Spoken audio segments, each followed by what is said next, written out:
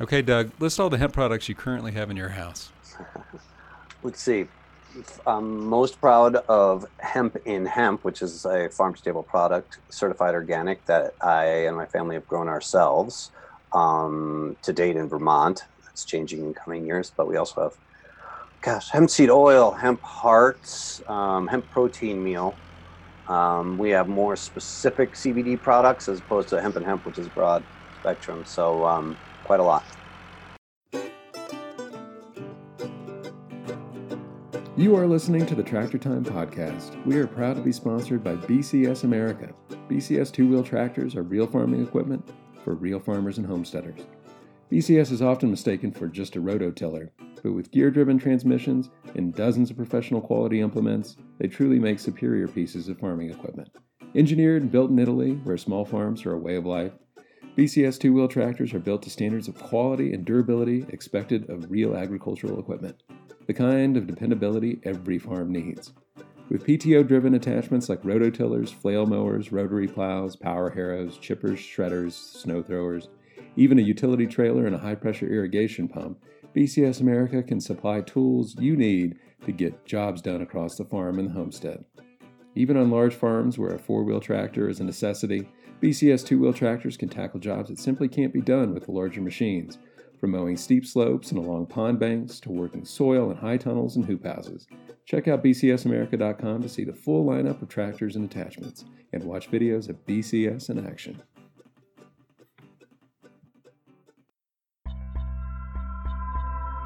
We are in a revolution. But it is a revolution in which the side that fires the first shot loses. We will not fire any shots because our weapon is uncommon good sense. Hello, and welcome to the Tractor Time Podcast, brought to you by Acres USA, the voice of eco-agriculture. I'm your host, Ben Trollinger, and as always, I want to say thank you to our sponsors, BCS America. In this episode, we're talking with Doug Fine. How do you describe Doug? Well, we should probably start with his work as an investigative journalist. His writings appeared in places like The Washington Post, Wired, and Outside Magazine. He's traveled all over the world, including places like Burma, Rwanda, Guatemala, and Tajikistan. He's given TED Talks, he's appeared on late-night talk shows where he talked cannabis with Conan O'Brien, and he's written several books, including Not Really an Alaskan Mountain Man, Farewell My Subaru, which is about his attempt to wean himself off of petroleum, and Too High to Fail, Cannabis and the New Green Economic Revolution.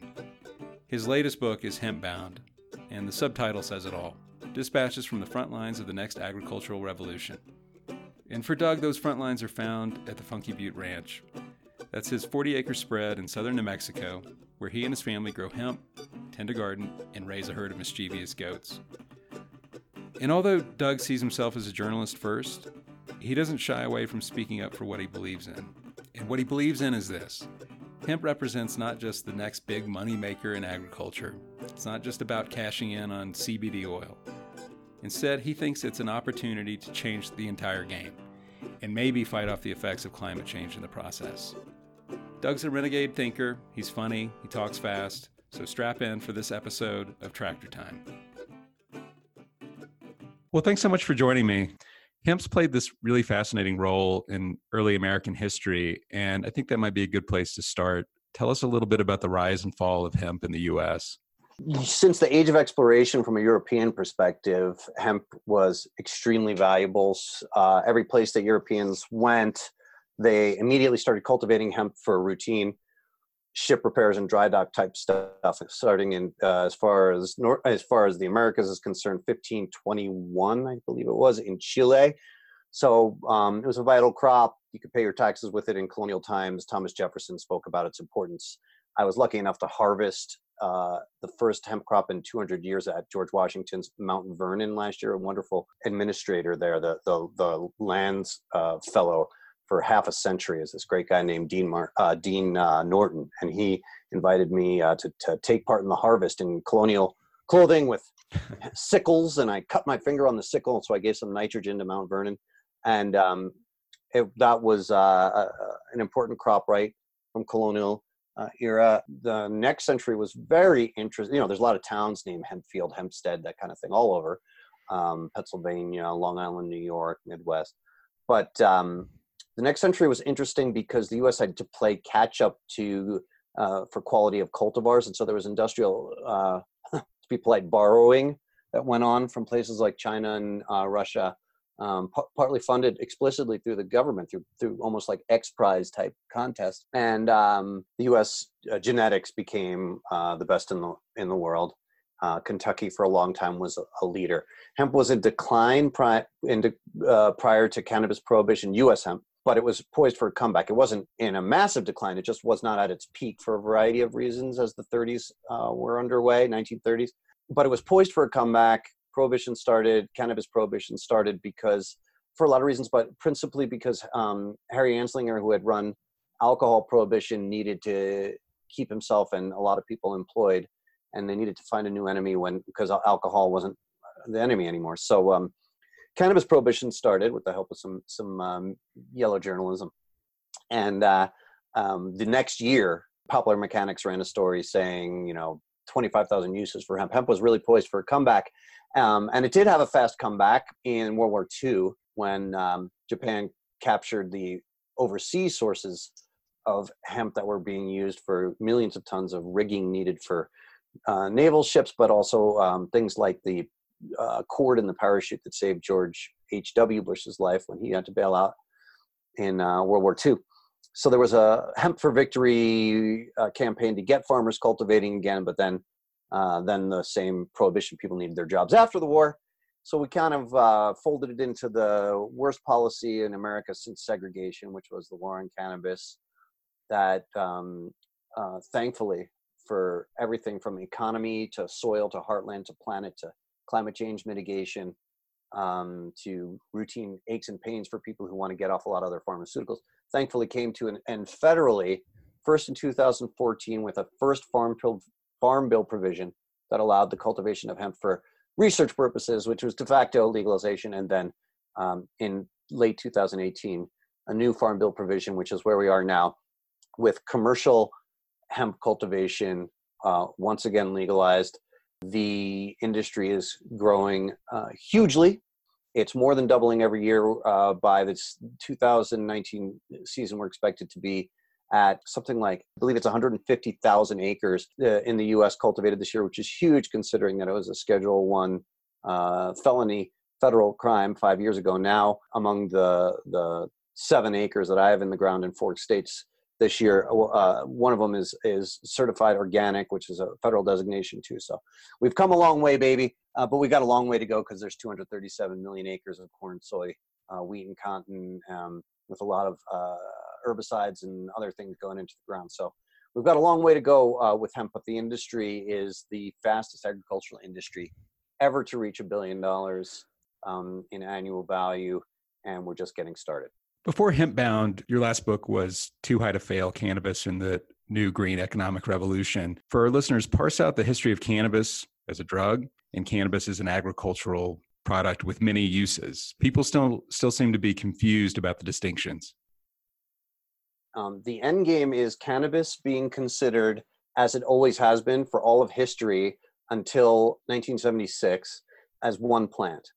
When people were cultivating the cannabis plant for textiles in medieval France, for instance, and when people were cultivating textiles for rope in Kentucky in the 1880s, there was no distinction between hemp and cannabis because THC had not been isolated yet.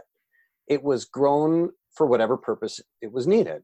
Some people used it for textiles and rigging. Some people, and that would be the fiber side of the plant. Some people ate it for its nutritive superfood properties, perfect omega-9, 6 balance, and high in in a lot of minerals that it's hard, especially for people who don't eat meat, to get.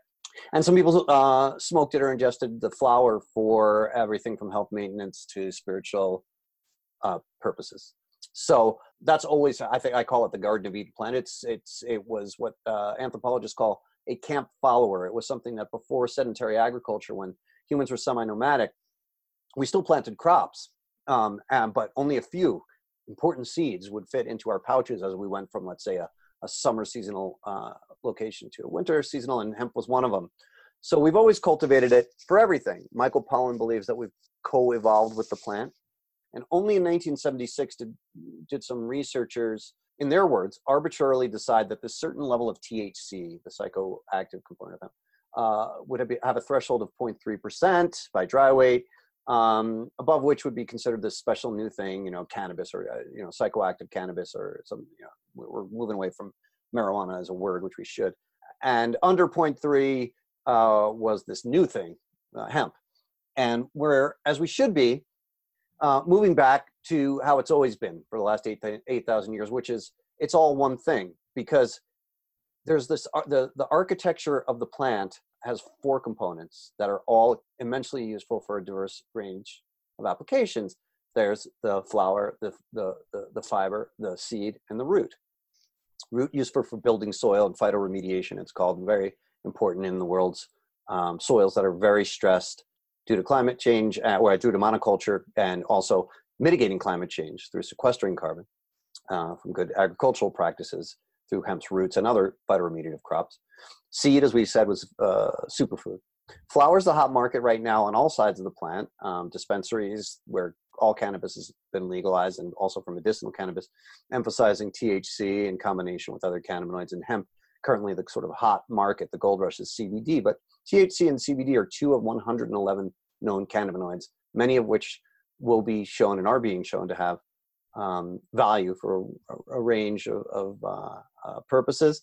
And also, we're in our infancy of understanding the entourage effect, which is how the interplay of some of these cannabinoids and other components of the plants called terpenes work in our bodies. So the flower is very much in play. And then there's fiber, which is going to be huge as we move past petroleum and petrochemical products in all of our economy. So very briefly on the fiber, there's 2 sides of the stalk. There's the strip, the bast fiber, the long strip of very strong fiber on the outside that is traditionally used in everything from textiles and paper, and now looks like has applications. One of my favorite things is next generation supercapacitors, and the batteries that are going to be powering our electric cars that are going to be charged by the sun. Our batteries are going to have components made out of hemp. And then there's the hurd, which is the inner core that's left on the fiber when the bast is stripped off. And that's a very hot market right now for everything from building carbon neutral, carbon negative housing, hempcrete is a general term, to microbial balanced animal bedding. But there's a lot of flood and spill cleanup and control. There's a lot of uses for the hurd, which is sort of the low hanging fruit on the fiber. Fiber requires a lot of acreage to be viable. And so we have all these components of the plant now, and they're all cannabis. And the only time where anybody should be thinking about it and worrying about it at all is if a final flower product, because all the cannabinoids, CBD, THC, all of them reside in the flower primarily. There's no CBD in the fiber, none in the seed. It's going to market above a certain, ideally locally designated threshold of THC. It'll be regulated for adult use or medicinal use, below which it should make no difference at all. And this is very important because we should not be putting this 0.3 burden on the farmer. A lot of crops in these early days are having to be destroyed because of this ridiculous arbitrary 0.3. If you're growing for seed or fiber, it shouldn't matter if you have 20% THC in your flower. If you're not marketing that flower, there's no THC in your final product. It should make no difference. So in the end, hashtag one plant. It's cannabis and hemp is the same plant. And for many of us, that's the end game, returning it to how it's always been. Well, as a former newspaper editor in Colorado who got to witness firsthand legalization of cannabis in our state, I know that using that term, cannabis, as opposed to marijuana, is important for a lot of people. Can you explain for our listeners why marijuana is sort of this fraught and complicated word that probably should go by the wayside? Well, its use really coincides with the 75 years of cannabis prohibition. It was conjured up to evoke this sort of immigrant frenzy of, oh, these are the before federal prohibition. The model of demonizing the plant was established in states like Arizona and California, and it was modified in the national media to create fear of African American jazz musicians corrupting women, but it started as Mexican laborers. The false stereotype of Mexican laborers corrupting people, and so that's where the term came from. And so it's a pejorative term. The cannabis plant, make no mistake, is an extremely positive plant for humanity. Always has been. It's hugely important for the economy, all sides of the plant. You referenced Colorado's legalization in 2012. Then Governor Hickenlooper of Colorado opposed it. He has his business background is in alcohol. He opposed the legalization, and now he's sort of been on this mea culpa tour, saying it looks like it's going to work. It's awesome. We have the lowest unemployment rate in the nation. It's bringing in $100 million in tax funds in the nation. So any negative connotation for cannabis is on the wrong side of history. It's an extremely positive thing. We should think of it as almost as a family value and a patriotic plant, as we have throughout history, as the founding fathers did. Of course, no one should be using the very small part of the cannabis plant that is potentially psychoactive unless they are an adult or have a medical need. But that's almost irrelevant. Yes, anything can be abused. Yes, we need to have laws to make sure that over certain amounts of THC, if they're going at retail level to the public, that they're regulated. But that's already in process. For the most part, hemp cannabis is just another plant that should be grown widely with minimal regulation. And that's the steps that we're taking. What has happened with the Farm Bill provision last December is saying this is not a plant any longer under the purview of the Justice Department. This has nothing to do with drugs or crime. This is under the purview of the Agriculture Department. This is a plant, and that's the right direction. Your passion for the subject really comes through in the book, and I'm curious, how did you become a hemp advocate, or do you see yourself that way? Primarily, I'm a journalist, but everything, all politics, everything is personal. And there were a couple of things that happened that got me involved. The reason why I went to research my previous full cannabis book called Too High to Fail, which is about regenerative cannabis farmers in California's Emerald Triangle, it was because I live in a very, very remote part of New Mexico. Nobody comes where I live by accident. And everybody was minding their business as usual when suddenly one morning my family was put into danger by hundreds of automatic weapons and people wielding them, ready to shoot them, came into my very remote valley. And who were they? I was paying for them. They were taxpayer funded, interagency border narcotics control force of some kind, going after my retired, clean record neighbor who was self-treating for PTSD and now is a perfectly legal cultivator in New Mexico. Wasted all this money, put everybody in danger, took the guy to jail. His lawyer was waiting. He didn't spend a minute in jail as he deserved not to. He had the right, ethnic background and bank account to not have to really suffer the worst part of being a victim of America's worst policy since segregation, that is the war on cannabis. So he came home, dealt with it, paid his whatever it cost to get out of these kind of things, $12,000. And I just said, this is ridiculous. We've got real problems. At that point in 2010, 2011, when that happened, there was a true war. There still is, but a true war just a few miles south of where I live in Mexico, because I'm in southern New Mexico. In southern New Mexico is where I live. There were thousands of people being killed every day. More than a few people were being killed. That's a war. And the war was because of cannabis and other drug prohibition. And yet we were spending our taxpayer dollars to arrest this peaceful, self-medicating veteran. It was PTSD from his wartime service that my neighbor was treating. So that's the first thing that made me get involved. And the second was climate change mitigation.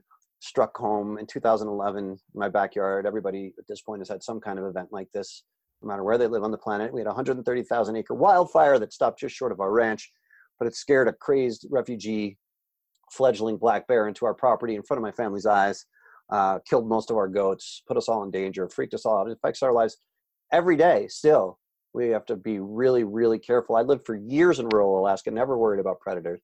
But now I have to keep a very close eye out on my human children as well as my goat kids all the time because of this, what they would have one day recently called a millennial event, but which is now just part of stressed ecosystems. So I did some research, and pretty much as an individual, the best thing you or I can do to help stabilize climate is to plant hemp and other regenerative crops. So I'm not just a hair club president. I'm also, a member. So I report on it still, books, short form journalism, television, and then I'm actually planting it, developing a product, developing cultivars, and living it and breathing it. Well, tell us a little bit about your operation. 40 acres, correct? Yeah, although we don't cultivate nearly that much hemp here.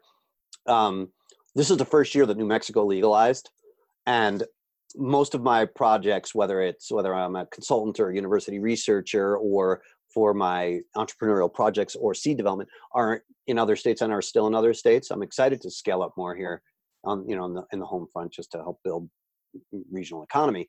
But this first year, I just couldn't not plant, having worked so hard for legalization nationally, but also in my state. And my state's done a great job. Our Department of Agriculture here in New Mexico, you can tell by how many people sign up for the first year of a program.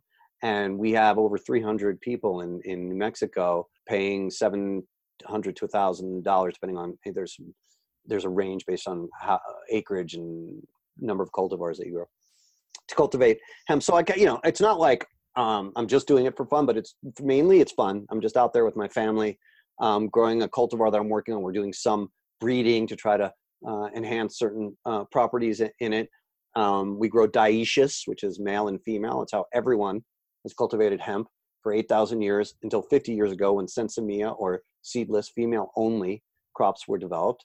That's because people have been trying to emphasize one cannabinoid, first THC, and then now there's a CBD craze. So whereas 0 people grew non-psychoactive hemp for sensimilla style, say 15 years ago, 80 to 90% of everywhere in the US now, permit holders grow sensimilla just for flower, just to get CBD. That's a gold rush. That's going to go away. I'm sidestepping that. I'm growing male and female plants, my theory being everyone's happier when they're dating. And besides the fact that it gives a seed product, which is, an omega superfood and all that good stuff, it also still produces flower in different cannabinoid ratios than sensimilla does. So it's just a way of sidestepping the herd and the gold rush and trying to create something that is durable and different, and I think a little bit better. Well, since you've been doing this work yourself, how easy is it to grow hemp, harvest it, process it? As you detail in the book, there is a learning curve, but where does a farmer start if they're curious about learning how to grow hemp? Cultivation is very easy in some ways and very difficult in other ways. The main thing is, like anything, if you're going to try and leap into it, especially professionally, it has to be your calling. You can't, I'm sure as a journalist, you can't just be like, sounds like fun. Maybe I'll be a journalist and I'll see what that. You have to really want to do that. It's not easy to succeed as a journalist. You have to be passionate and driven, and that's true for anything you do in life, and possibly maybe even a notch more true for anything that derives from a farm, because you can't just plant seeds and walk away. You have to be there paying attention to your field every day. And this is a farmer-based economy, at least for the best products, the kind of products that I would want to have in my family's life. And so the one thing for people who are on the consumer side that I like to say is, really know your farmer, really ask those questions. You should not be walking into Walgreens and buying random CBD. Eventually, of course, inevitably, there's going to be, mixed CBD out there. There's going to be the hemp sandwich or whatever at the fast food joint. But you actually are really, really wise, as with anything you put into your body, to be paying attention to regional and fair trade values, but also things like organic certification and mode of planting. This is a matter of opinion, and hemp is a very big tent. But for me, outdoor cultivation is a basic baseline. We were given incredibly complex soil and amazing sunlight, and that's what agriculture is. And it doesn't mean I don't think anything should ever be grown in a grow room or in a greenhouse. There are reasons for it, times of year for it.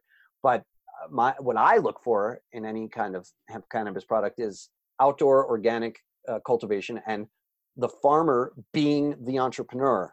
So somebody that is marketing a CBD product who buys fungible CBD isolate from grown in who knows where, anywhere from around the corner to Ukraine to China, that's not a product I'm looking for. I want to see organic certification. I want to see that I'm supporting a farmer in my community. So these are the most important values. Therefore, to get back to your question of if you're getting started on the production end, it's very hard because you have to grow it, which isn't that hard, especially if you've got a green thumb and do your research.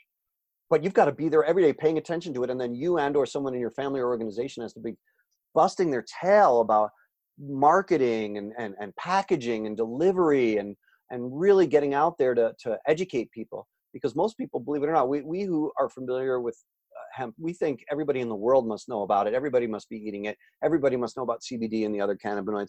But in truth, 99% of American homes have zero hemp products in them. So education is a key part of every product.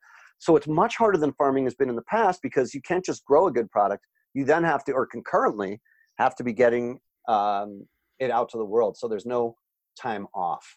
Well, so let's talk a little bit about farming hemp organically. How well suited is it to that practice, farming without pesticides and herbicides?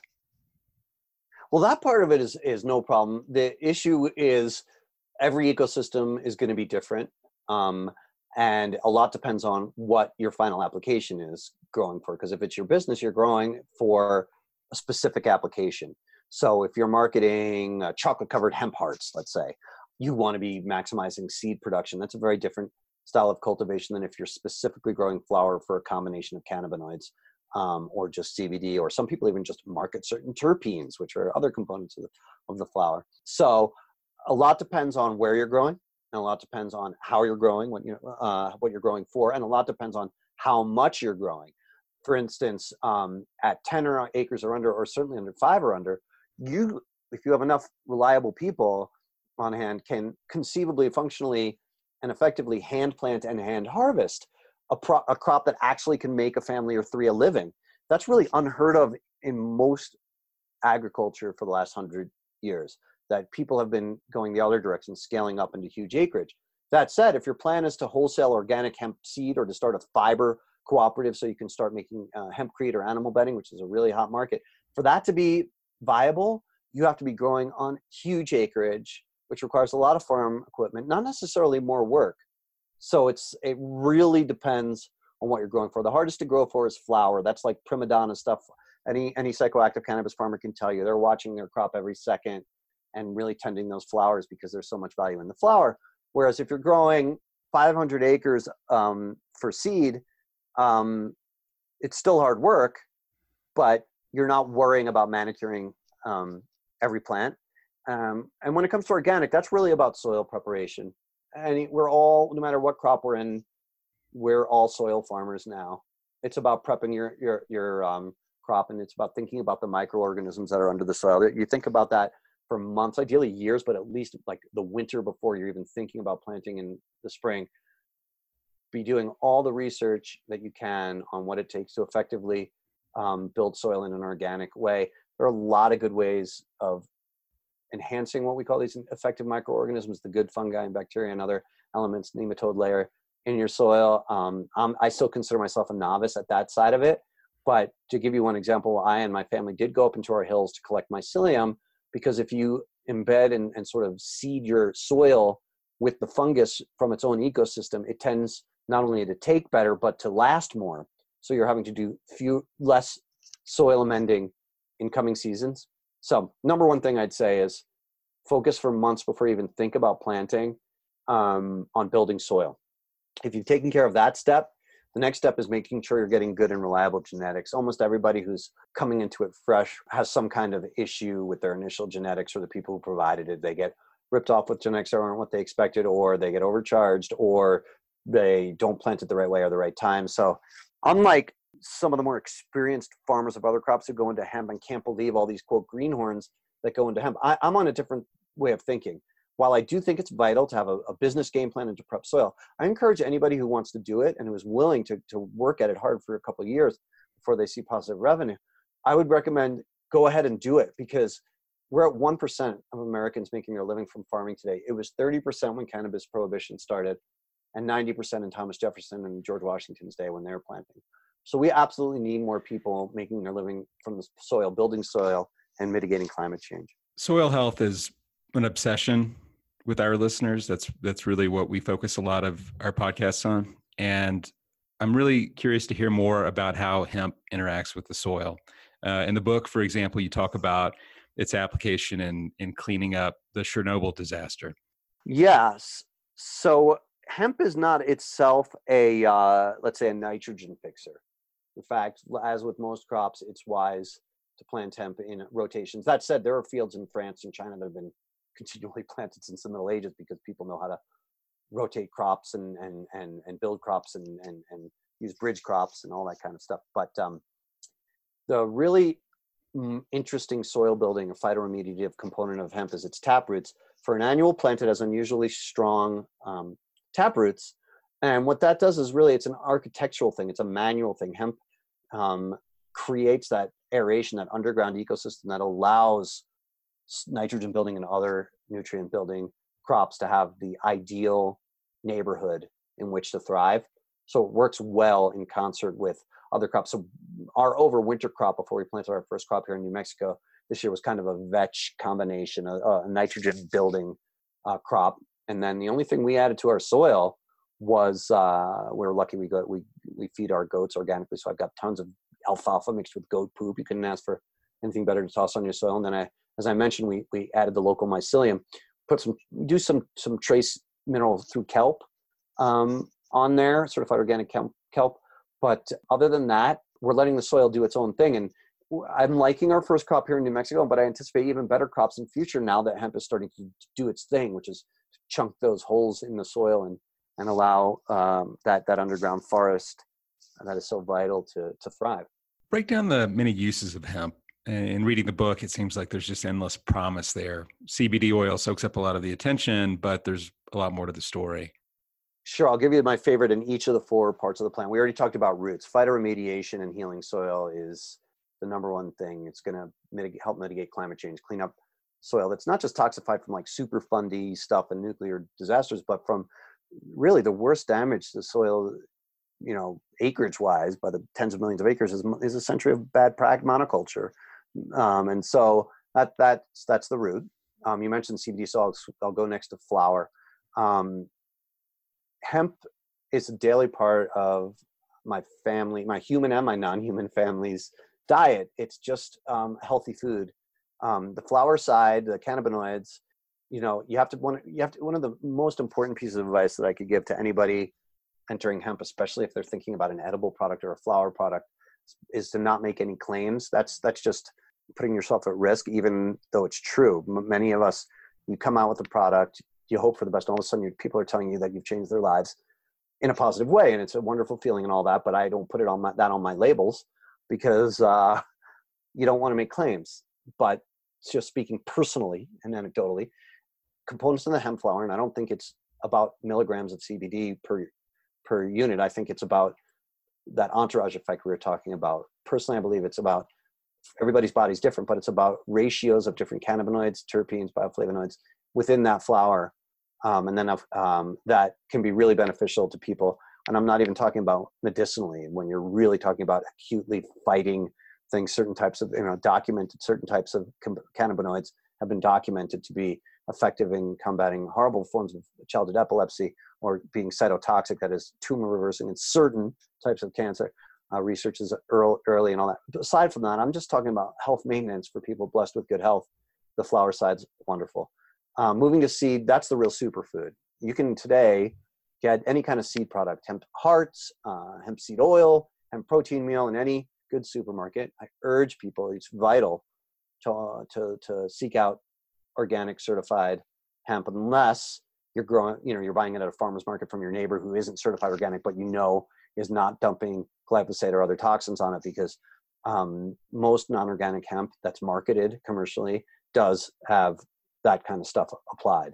So you really want to be thinking about organic, but it's a superfood. I eat it in every form almost every day. Hemp seed oil, hemp hearts, hemp protein. as do our non-humans. So that's and commercially we're moving towards animal feed, recognizing that hemp is excellent. There's already studies that confirm that, but believe it or not, we have human certification is generally regarded as safe before we have it in livestock, although it is legal to feed to your own livestock, not to your commercial livestock that others may eat. You can, for instance, feed it legally to, let's say, your dogs and horses, but not to cattle or pigs or chickens that you whose meat and eggs or meat you might sell. And that's going to change. In fact, I have an email in my inbox today from the working group that's involved in the animal feed effort. So that'll be taken care of soon. So now we've talked flower, roots, and seed. My favorite application from the fiber, I'll give you one from each side of the fiber. From that inner core, that hurd, I love the construction dynamic. Really, we contribute a huge amount to climate change and carbon use and fossil fuel use through our construction industry. And hemp-based building with the core of the hurd it's magnificent. It's a really effective building, and it's in its infancy and has a lot of growing pains to go through in terms of getting certified by building agencies and other elements to it. It's not necessarily as plug and play as today's kind of stick drywall building is, but it's superior when done right. And it's going to be different per climate. Like where I live in the Southwest, there's going to be much more adobe style hemp versus more similar to sort of wood building in a Pacific Northwest type environment. And then last, and my favorite hemp application is the research that's going into, from the Bast fiber, the next generation battery components. Long story short, because there's a lot to this, ideally we want to be moving away from rare earth stuff and from other non-regenerative components of our digital age lifestyle, but we'd like to keep those components. So biomaterials such as hemp are an important part of it. And hemp itself, just one of the nice evolutionary traits that the hemp fiber at the nano level is showing, is actually the most effective next generation supercapacitor material yet discovered. It outperforms everything else, often much more toxic materials, when it comes to the rapidity with which you can charge your batteries.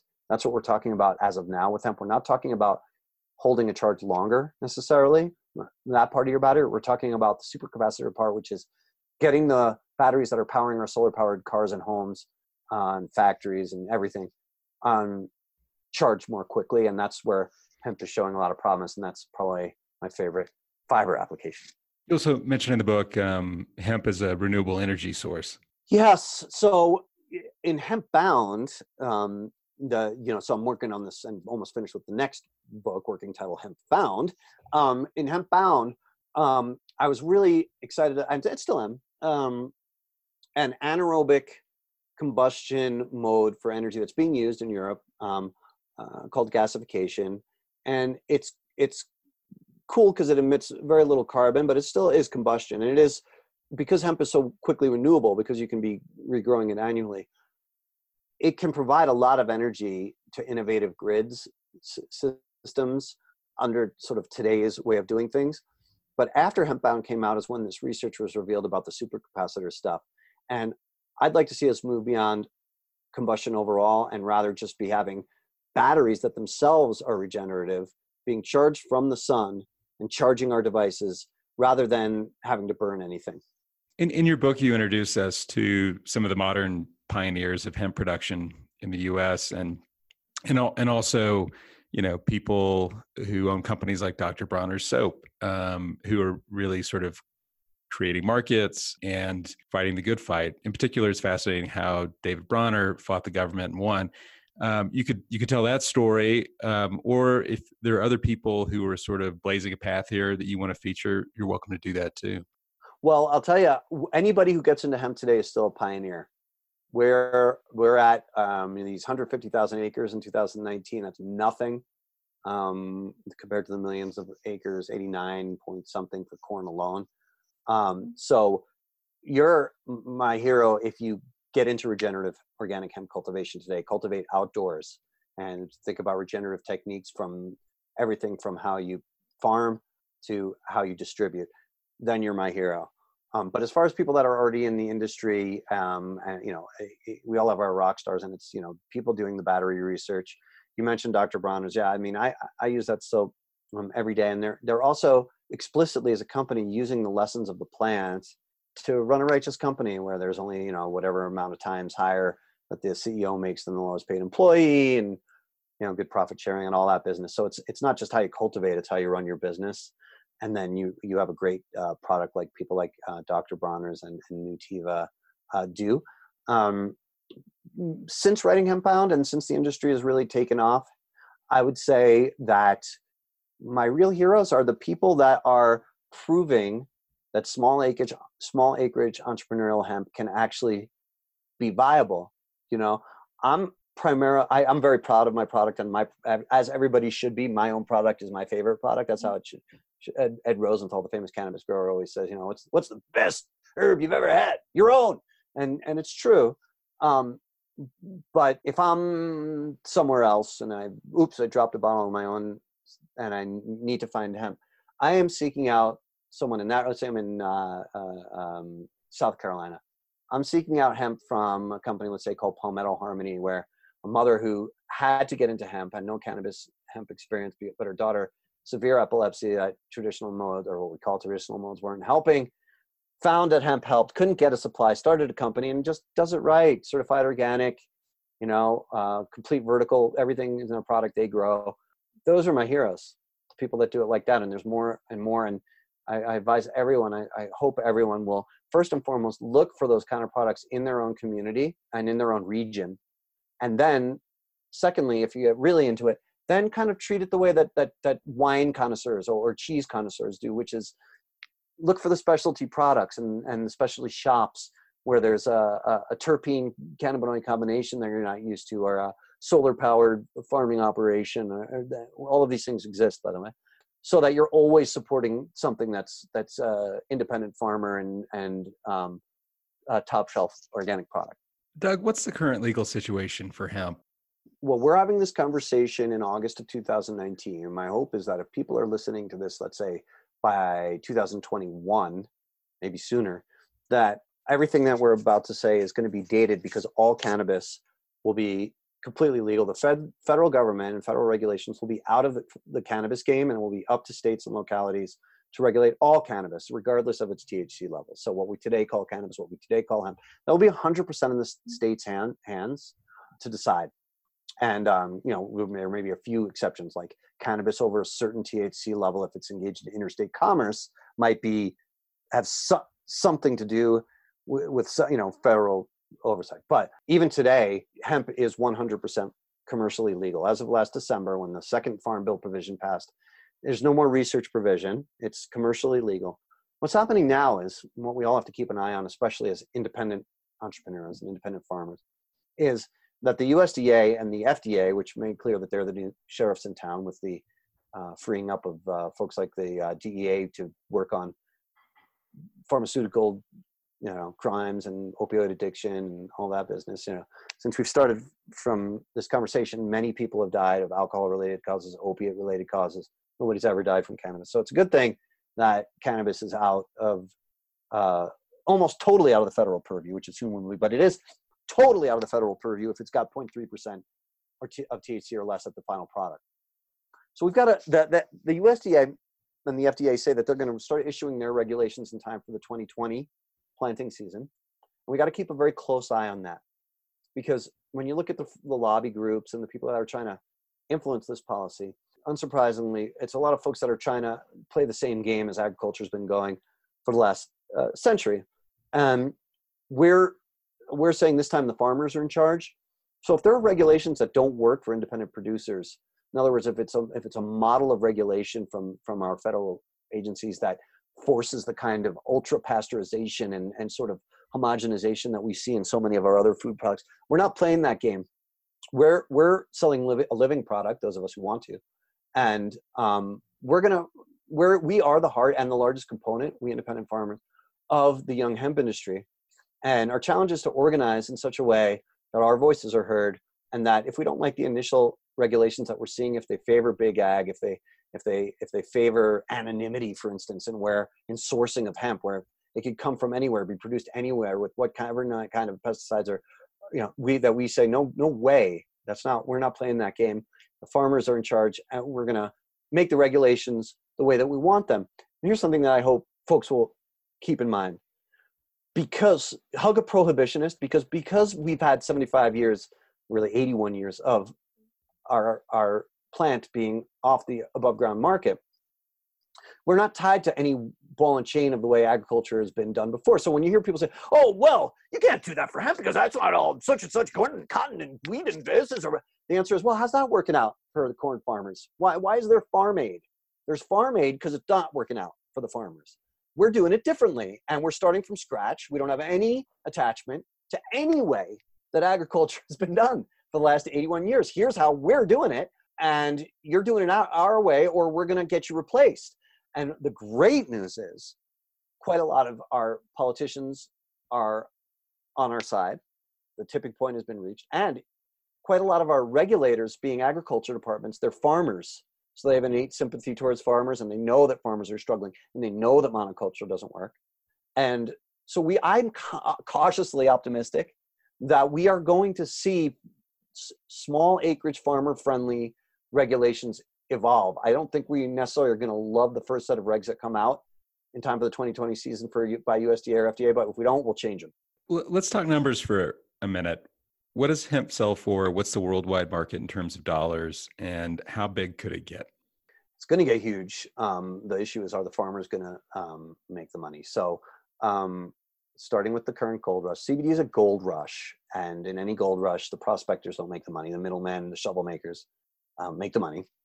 And there's bursts of exuberance, and then there's correction, as they call it. And so the prices that are, let's say, wholesale flower prices for CBD cultivars right now, they're short-lived. They're high, almost psychoactive cannabis high.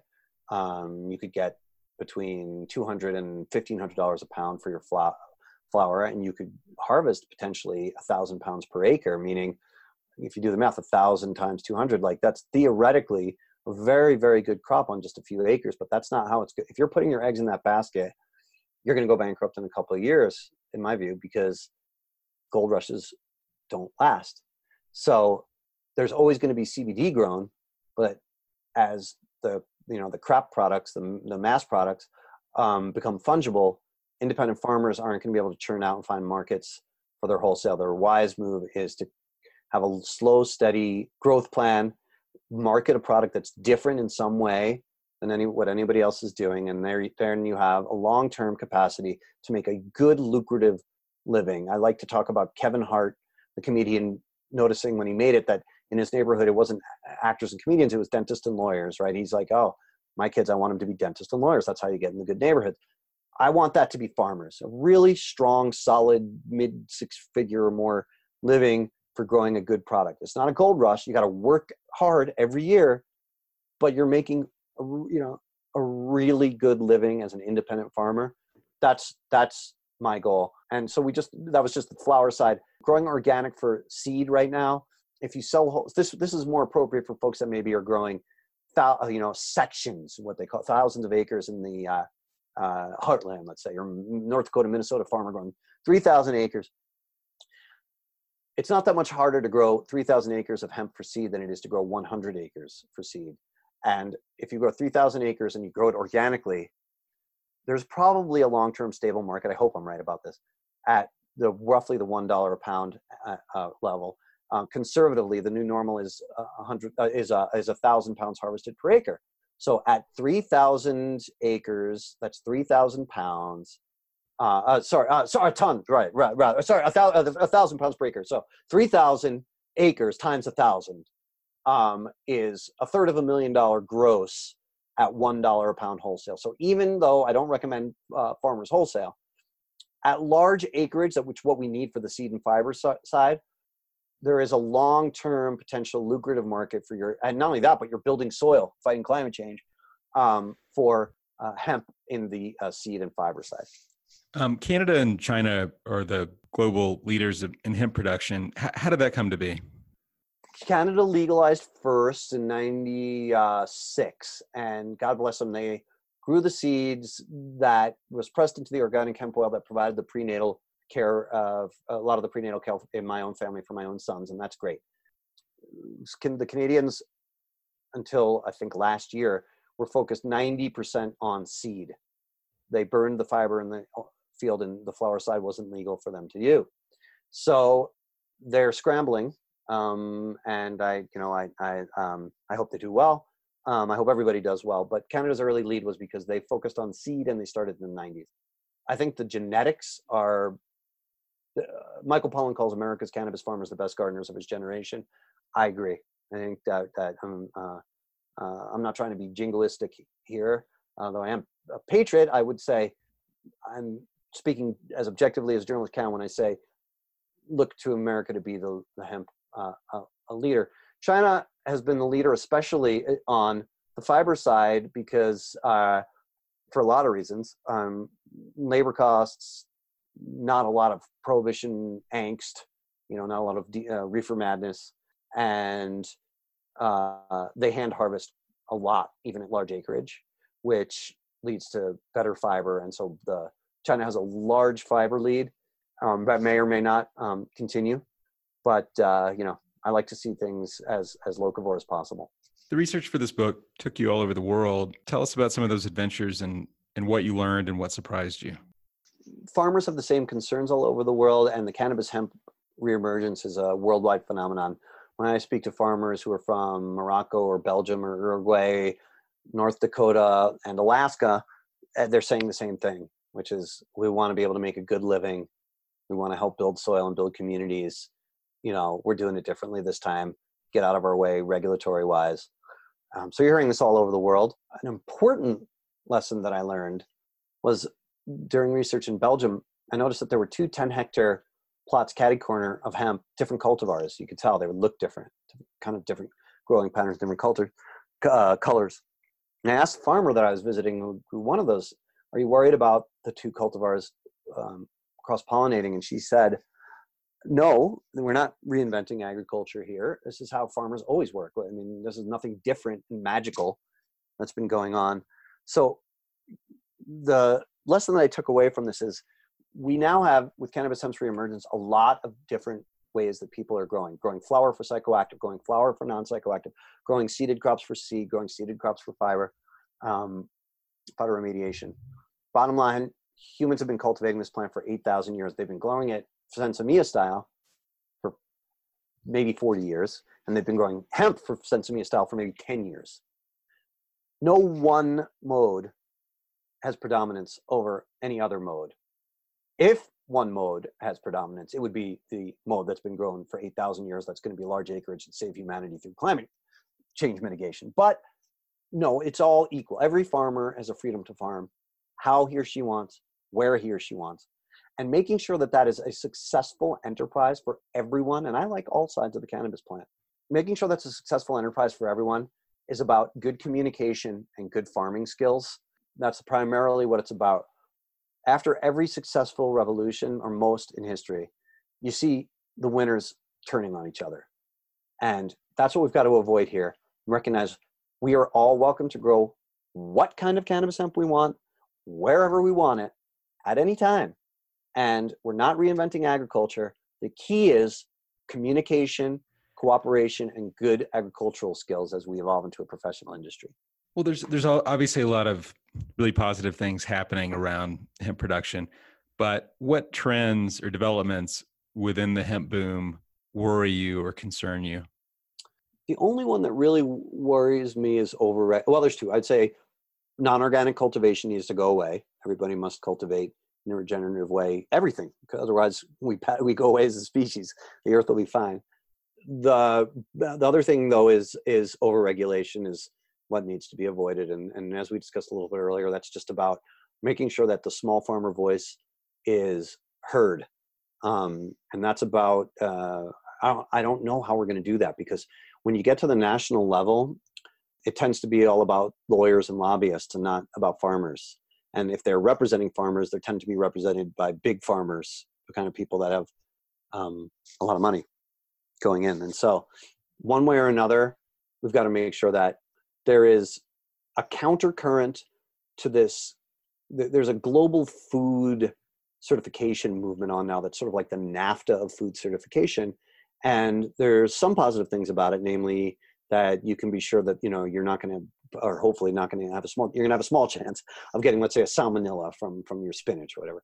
But on the other hand, it's regulating people out of existence. And like so much high altitude regulation, it doesn't allow for the kind of product that I and millions of people want, which is living products cultivated by independent farmers. So we've got to make sure that there are entire industry sectors for the craft producers that are allowed up to, let's say, 1 million, I'm just throwing a number out there, 1 million pounds of product per year, you're able to cultivate in this way that doesn't force you into sort of the hemp version of ultra pasteurization. That's something we got to really keep an eye on, is unnecessary over regulation. We all want food to be safe, but we're not all in the robo food game.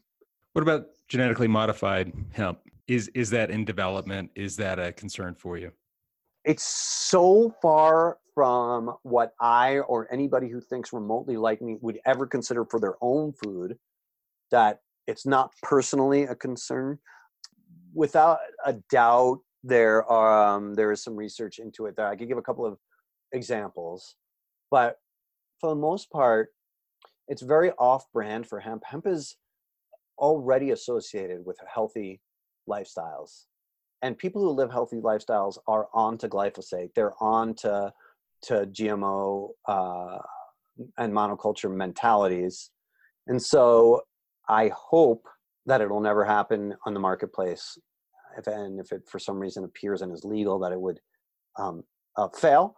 But bottom line, I want to see commercial hemp associated with organic hemp. And if that's the case, in other words, if today what we consider kind of like alternative organic food becomes the normal, the conventional for hemp, then GMO is off the table to begin with, because you can't have organic products that are GMO. Here in Colorado, I can go down to the apothecary and get really high-end CBD oil. But I can also go to the gas station, the loaf and jug, and they're selling CBD oil on the counter, a lot cheaper. How can consumers sort of spot what represents quality and sort of the values that you're about, and the stuff that is merely cashing in on a trend? I think the craft beer market is a good model for this. Overall beer sales are down, but the craft market is in the $20-30 billion range and growing every year, taking up more space because it tastes better and it's better quality and people know it. So that's a mentality that I'd like to see. I mean, you've got one strike let's put it this way. One thing going in your favor if you're shopping at a farmer's market or a food co-op, and one strike against you if you're walking into a corner store for your hemp in the first place, because the way distribution channels generally work for a quickie mart is not the same way that your local food co-op, with which, if it's really a cooperative, it has a mandate. One of the co-op principles is supporting regional enterprises and the regional economy and community. So it becomes much easier to seek out low carbon, mild, and organic food just by choosing the venue where you shop. But that's that example of you're on the road and you dropped your bottle of whatever you like to take for your hemp cannabis each day, and you've got to go into a store and buy it. And you can't find a local food. I mean, we've all got Yelp in our phones, right? Like, find a local food co-op, and that's your best chance. But if you can't, then find a Whole Foods or an organic supermarket, so that something's going to be organic. And if you are really desperate and walk into a corner store, if you can't find a product that is clearly saying on the label that all the hemp is grown organically relatively nearby, I would argue, except in the case of extreme medical need, you're better off not buying it and waiting till you can get to one of those other platforms. So hemp, it seems to me, my perception is that hemp is sort of a high-end product. It's expensive. Do you see that changing, and should it change? Yeah, it's a really good question. Yeah, I like to call this the non-poison surcharge, and it's not just hemp.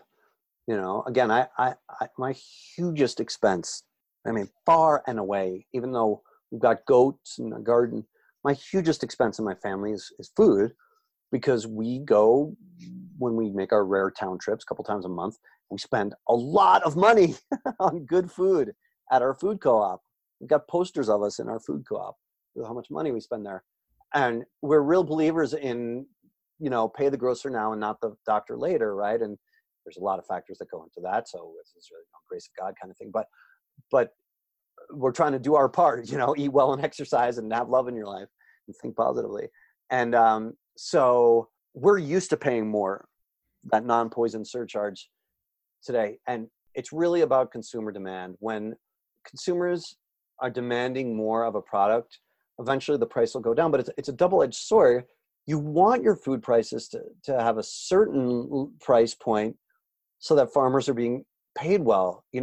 Lost in this crazy, stupid anti-immigrant hysteria BS that's going on in our country right now is if there weren't people that were willing to be paid farm working wages, how much higher even the crappy food prices would be. And so the reality is the farm economy is a very, very complex economy. It's not free market. There's so many factors going in between farm labor and subsidies of certain crops and not other crops, and so many factors. But in the end, I would say, I'll speak for my own product.